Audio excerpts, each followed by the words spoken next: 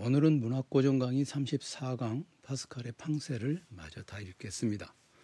팡세를 읽고 나면 괴테 파우스트가 있고 그리고 모비딕이 있습니다. 모비딕 최근에 제가 말씀드렸는지 모르겠는데 모비딕에 누가 좀 그래도 모비딕이 영원하지 그런 헛생각을 하는 인간이 영원하겠습니까?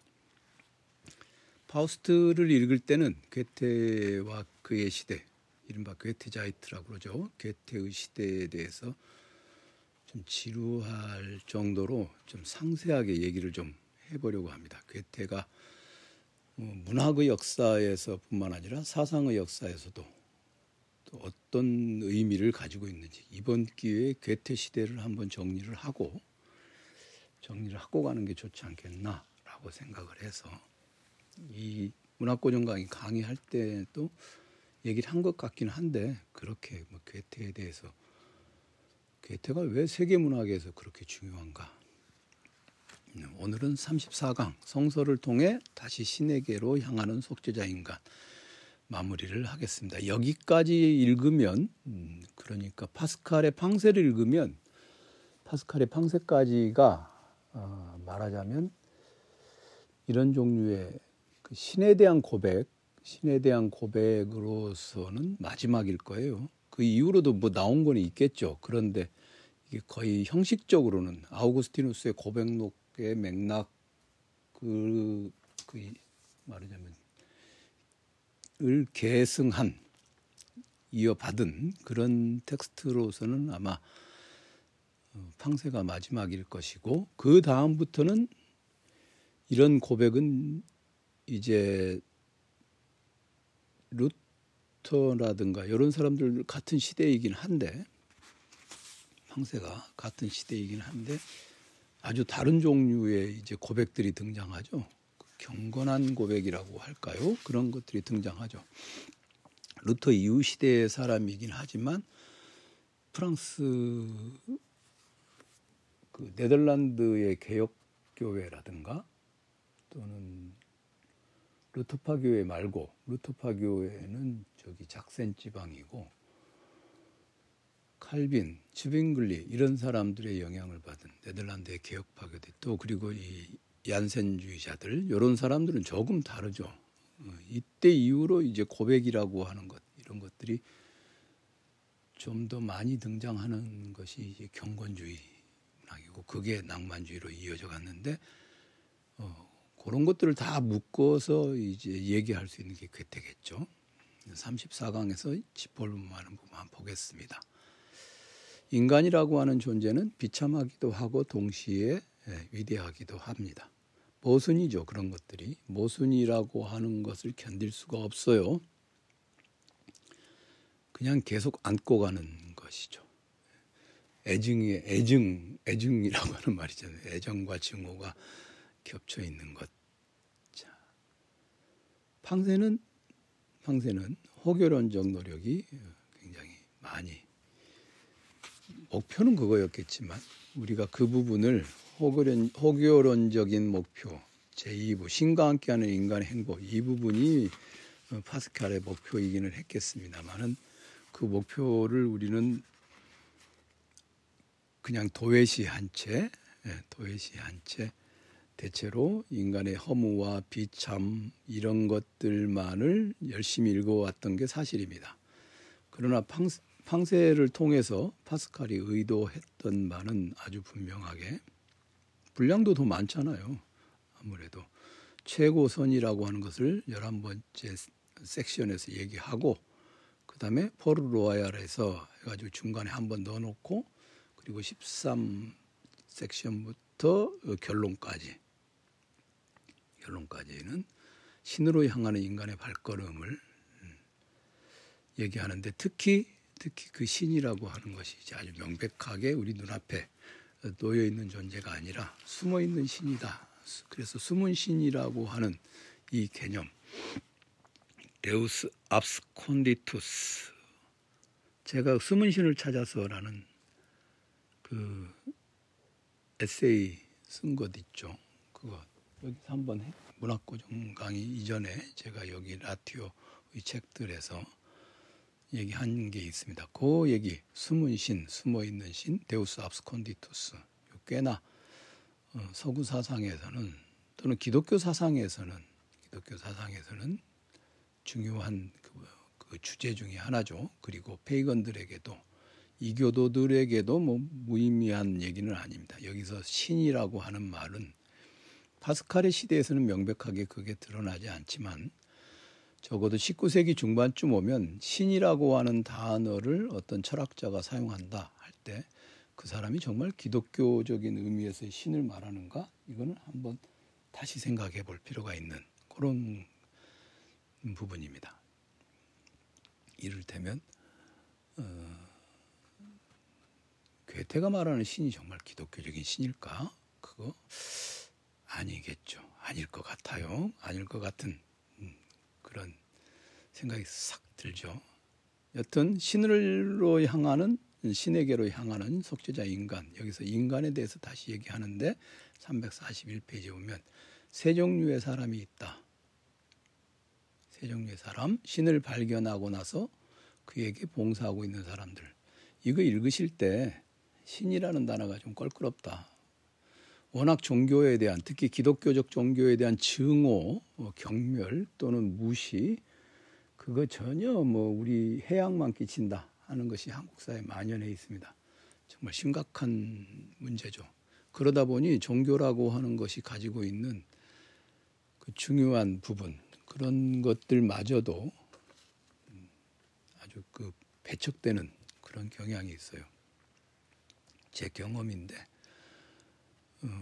어떤 저에게 이제 강의를 들은 사람이 아이를 낳아서 아이 이름을 지어달라고 해서 부탁을 받아서 이름을 지어준 적이 있는데 그 여학생이었죠. 근데 동대문구 종부아도서관부터 강의를 쭉 들었어요. 그래서 이름을 지어주고 이제 생각이 있으면 성당에 다니게 그랬더니 남편이 안 된다. 그러니까 사실 천주교라고 해서 뭐 깔끔하고 건강하고 경건하고 그러지 않아요. 신부 잘린 사람이나 수녀 잘린 사람한테 가스라이팅 당한 엄마 얘기도 최근에 어디선가 뉴스에 나왔잖아요. 그런 것처럼 그러니까 뭐 보장이 안 되는 거야. 보증이 안 되는 거야. 안심이 안 돼. 안심이라는 게 굉장히 중요하거든요. 사람은 안심해야 되거든요.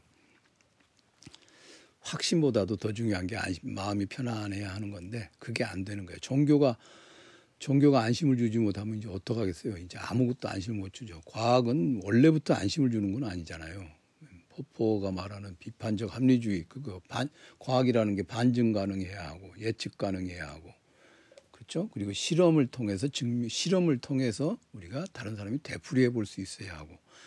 근데 반증 가능하다? 그럼 이건 틀릴 수도 있다. 과학자들은 그렇게 말하잖아요. 그런데 종교라고 하는 것이 신에 대한 확신을 주려고 하는 나머지 독단을 계속 심어서 사람들에게 심리적인 강력한 거짓을 통한 심리적 지배, 이것을 행하다 보니까 사람들에게 안심은커녕 적대감만 불러일으켜버리는 그런 일이 생겨났어요. 오히려 그 종교가 본래적으로 해야 되는 것들을 할 수가 없게 되고, 그러니 신 얘기가 조금 신이라는 글자만 하나만 들어가 있어도 읽으면 안 되는 책이 돼버리고 말았습니다. 이 파스칼의 팡세는 굉장히 좋은 책인데 권하기가 곤란한 책이 되어버렸죠. 세 종류의 사람이 있다. 팡세가 신을 발견하고 나서 그에게 봉사하고 있는 사람들, 이런 얘기하면은 그게 신의 노예가 되는 노예의 도도가 아니냐. 그 다음에 신을 발견하지 못하였기 때문에 그를 찾는 일에 열중하고 있는 사람들, 뭘 신을 찾아 그냥 눈앞에 닥친 일이나 열심히 하고 살지, 이렇게 바로바로 반박을 할 수 있는 그런 일들이 이게 참 곤란하죠. 그리고 신을 발견하지 못했을 뿐만 아니라 그를 찾지도 않으면서 살고 있는 사람들, 이런 사람들이 행복한 거 아니냐? 이렇게 얘기를 해버리면 이 파스칼이 말하는 세 종류의 사람들, 올바른 사람들이 아닌 것이 되는 거예요. 여기서 신이라는 단어를 그러니까 우리가 나에게 안심을 주는 참다운 진리. 그런데 나에게 안심을 주는 참다운 진리를 찾는다는 게 굉장히 어렵죠. 안심을 찾기 위해서 자꾸 이제 확증 편향에 빠져들게 되고, 그 다음에 한 번 뭔가를 알게 된 것은 그것에 닷을 내려서 절대로 바꾸려고 하지 않고 아전인수 심지어 경강구애까지 하게 되는 그런 일이 생겨나겠죠. 그런데 원천적으로 한번 돌아가서 신을 발견하고 나서 그에게 봉사하고 있는 사람들, 이 사람들도 그런 사람이라 할지라도 정말 내가 신을 발견했는가에 대해서 스스로 한번 다시 되물어보는 게 필요하지 않겠어요? 그렇죠? 그리고 신을 발견하지 못하였기 때문에 그를 찾는 일에 열중하고 있는 사람들, 이게 이제 나에게 안심을 주는 진리, 안심이라고 해서 한번 딱 발견하면 끝나는 게 아니라 단박에 끝나버리는 게 아니라 계속해서 그것에 대해서 궁리를 해야 될 그럴 필요가 있는 그런 것을 생각해 볼 필요가 있겠습니다. 물론 파스칼에서는 신을 발견하고 나서 그에게 봉사하고 있는 사람을 제외한 사람들을 발견하지 못했고 발견하지 못했기 때문에 찾는 일에 열중하고 있는 사람이나 또는 발견하지도 못했고 찾지도 않는 사람들은 비참한 사람들입니다. 호교론의 입장에서는 그러니까 아폴로기아죠. 네, 이런 신을 위한 변신론, 신을 위한 변호를 펼쳐 보이는 것, 이런 경우에는 물론 아주 당연하게도 이런 사람들이 비참하게 보일 것입니다. 단편 231을 보면 이게 바로 이제 파스칼의 그 유명한 팡세에 나오는 이 유명한 말이죠. 인간은 자연 가운데서 가장 연약한 한계의 갈대에 불과하다. 그러나 그것은 생각하는 갈대이다. 생각하는 갈대라는 것. 그를 부러뜨리기 위해서 전 우주가 무장할 필요가 없다. 한 방울의 수증기, 한 방울의 물로도 그를 죽이기에 충분하다. 그러나 우주가 그를 부러뜨릴 경우로 할지라도 인간은 그를 죽이는 우주보다 훨씬 더 고상할 것이다. 왜냐하면 그는 자기가 죽는다는 것과 우주가 자기보다 우월하다는 것을 알고 있기 때문이다. 우주는 그에 대해서 아무것도 알지 못한다.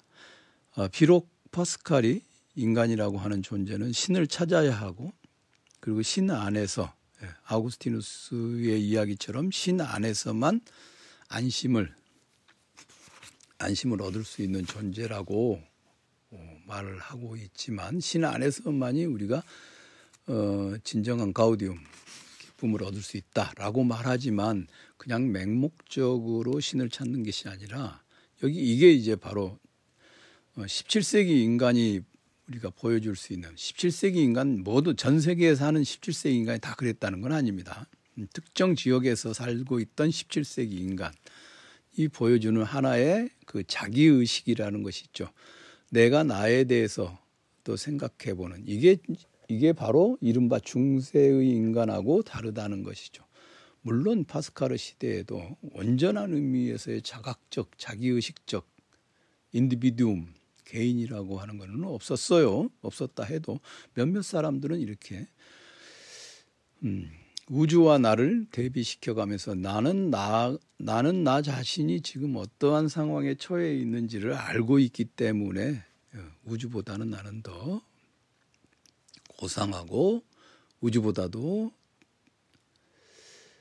더 위대하다. 이렇게 인간은 갈대라는 말로서 시작을 하지만 인간은 생각하는 존재라는 이게 생각하는 존재라는 게 뭐 아무 생각 없이 산다랄 때 산다라고 말할 때 그 생각이 아니라 자기 자신에 대해서 생각을 한다. 그 다음에 또 이제 유명한 233절 이 무한한 우주의 영원한 침묵이 나를 두렵게 한다. 나로 하여금 공포를 느끼게 한다. 파스칼의 이 공포라고 하는 것은 상당히 독특하죠. 공포라는 감정, 두려움이라고 하는 감정, 두렵다라고 하는 거, 이건 분명히 뭔가 대상이 있어요. 불안은 아니고 이 불안이라고 하는 감정은 아직 이 17세기에는 아주 희미하게 몇몇 사람은 느꼈을지 몰라도 이거를 파스칼이 이게 공공이 읽을 수 있는 어떤 그런 텍스트로 쓸 수 있다라고 할 때는 이게 신을 잃어버린 자만이 글을 쓸 수 있는 말들이니까 그런 건 아닐 것이에요. 이 분명히 공포라고 하는 건 이제 이게 신으로부터 버림받을까봐 두려워하는 그런 공포죠. 우리가 이 반드시 이 17세기에 파스칼의 이 공포라고 하는 건 신이라고 하는 저쪽에 있는 뭔가가 상대자가 있어야 해요. 상대자가 있고 그 상대자로부터의 그런 공포. 제가 이 팡스 읽으면서 그 얘기를 말씀을 드렸죠. 상대자가 우주 너머에 있는 우주의 창조자를 생각하기 때문에 두려운 것이지, 신이 있음을 감지하지만 그 신이 어떤 원리에 따라 우주를 움직이고 있는지 알지 못하고 나는 도대체 어디서 나의 좌표를 찍을 수 없기 때문에 두려운 것이죠. 이게 반드시 이 공포의 근본적인 원천이라고 하는 것을 생각해야 됩니다. 그러면 이제 이거를 중간 과정 딱 생략해버리고 신이 우리에게 두려움을 느끼게 하니 신은 나쁜 존재 이렇게 말하면 안 된다. 그러면 지나치게 단순한 사람이, 생각이 많은 사람인 것 같아도 지나치게 단순한 그런 사람이죠. 맹목과 비참이라고 하는 것, 이런 것도 오로지 인간이라고 하는 존재 그것 자체만을 들여다보는 게 아니라 내가 신이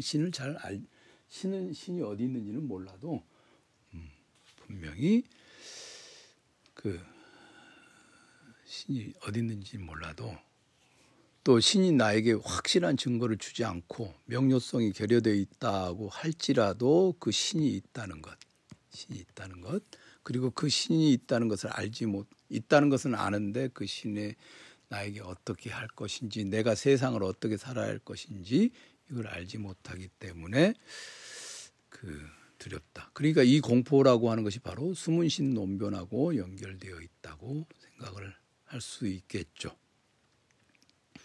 하느님께서 숨어 계시기를 원하셨다는 것. 이게 요 지점에서 이제 파스칼의 종교가 이게 기독교냐 아니냐 뭐 이제 그 당시에는 막 이단이다 마다 막 이렇게 했겠지만 우리는 여기서 그냥 굳이 뭐 여기서 막 파스칼이 이단이니까 읽으면 안 돼 뭐 이런 식으로 생각할 필요가 없고 384절에 보면 그런 얘기 딱 나오잖아요. 비참은 절망을 깨닫게 한다. 오만은 자만심을 깨닫게 한다. 비참과 절망과 오만과 자만심 이 두 개를 연결을 시켜서 그렇다면 나는 진리를 향해 나아가야겠다. 구원을 받고자 한다. 마음속에서 안심을 얻고자 한다. 그런데 그 신이 정말 있기는 있는 것 같은데 어떻게 움직여가는지 그걸 알 수 없다. 세상을 아무리 열심히 들여다봐도 그 신에 대해서는 알 수 없다. 그거 알 수 있다고 말해보면 이제 절대적 관념론이 되죠. 이 인간의 역사가 인간이 이 지상에서 펼쳐 보이는 역사가 신의 발걸음이다 말하는 거, 그게 이제 절대적 관념론인데 그렇게 가는 거죠. 그렇기 때문에 파스칼은 종말론적인 어떤 그런 계보, 칼 레비트의 그런 계보에도 이게 안 나오잖아요. 그렇죠? 그런 것들을 생각해 볼 수 있겠습니다. 진리라고 이걸 꼭 나는 신에 대해서는 잘 모르겠어. 신에 대해서 별로 궁금하지도 않아. 내가 신 때문에 불안한 것을 원하지 않아. 하는 분들은 진리라고 이게 신이라고 하는 단어에다가 진리라는 단어를 집어넣으셔도 괜찮습니다. 데우스 압스콘디투스, 그것을 숨은 신이라고 하지 말고 숨어있는 진리, 이렇게 읽어도 크게 틀리지 않습니다. 저는 그렇게 읽어봅니다. 대개 숨어있는 진리, 이게 숨은 신 논변이기보다는 숨어있는 진리 논변이 아닐까 그렇게 생각을 해봅니다. 오늘 처음 말씀드렸다시피 다음부터는 괴테 파우스트를 읽는데, 괴테 파우스트 지리하고 재미없어요. 지리하고 재미없어요. 기독교적 세계관과 독일 신비주의, 독일 낭만주의 뭐 이런 거 저런 거 아주 막 굉장히 많이 들어 있습니다. 그러니 이번 기회에 한번 독일 낭만주의 한번 뜩 정리하고 그 다음에 그 괴테 시대라고 하는 게 도대체 뭐냐 뭐 이런 거 있잖아요. 그 사상사 그런 걸 한번 정리하고 이런 것에 대해서 철학적으로도 한번 정리를 하는 게 필요하겠다 싶습니다.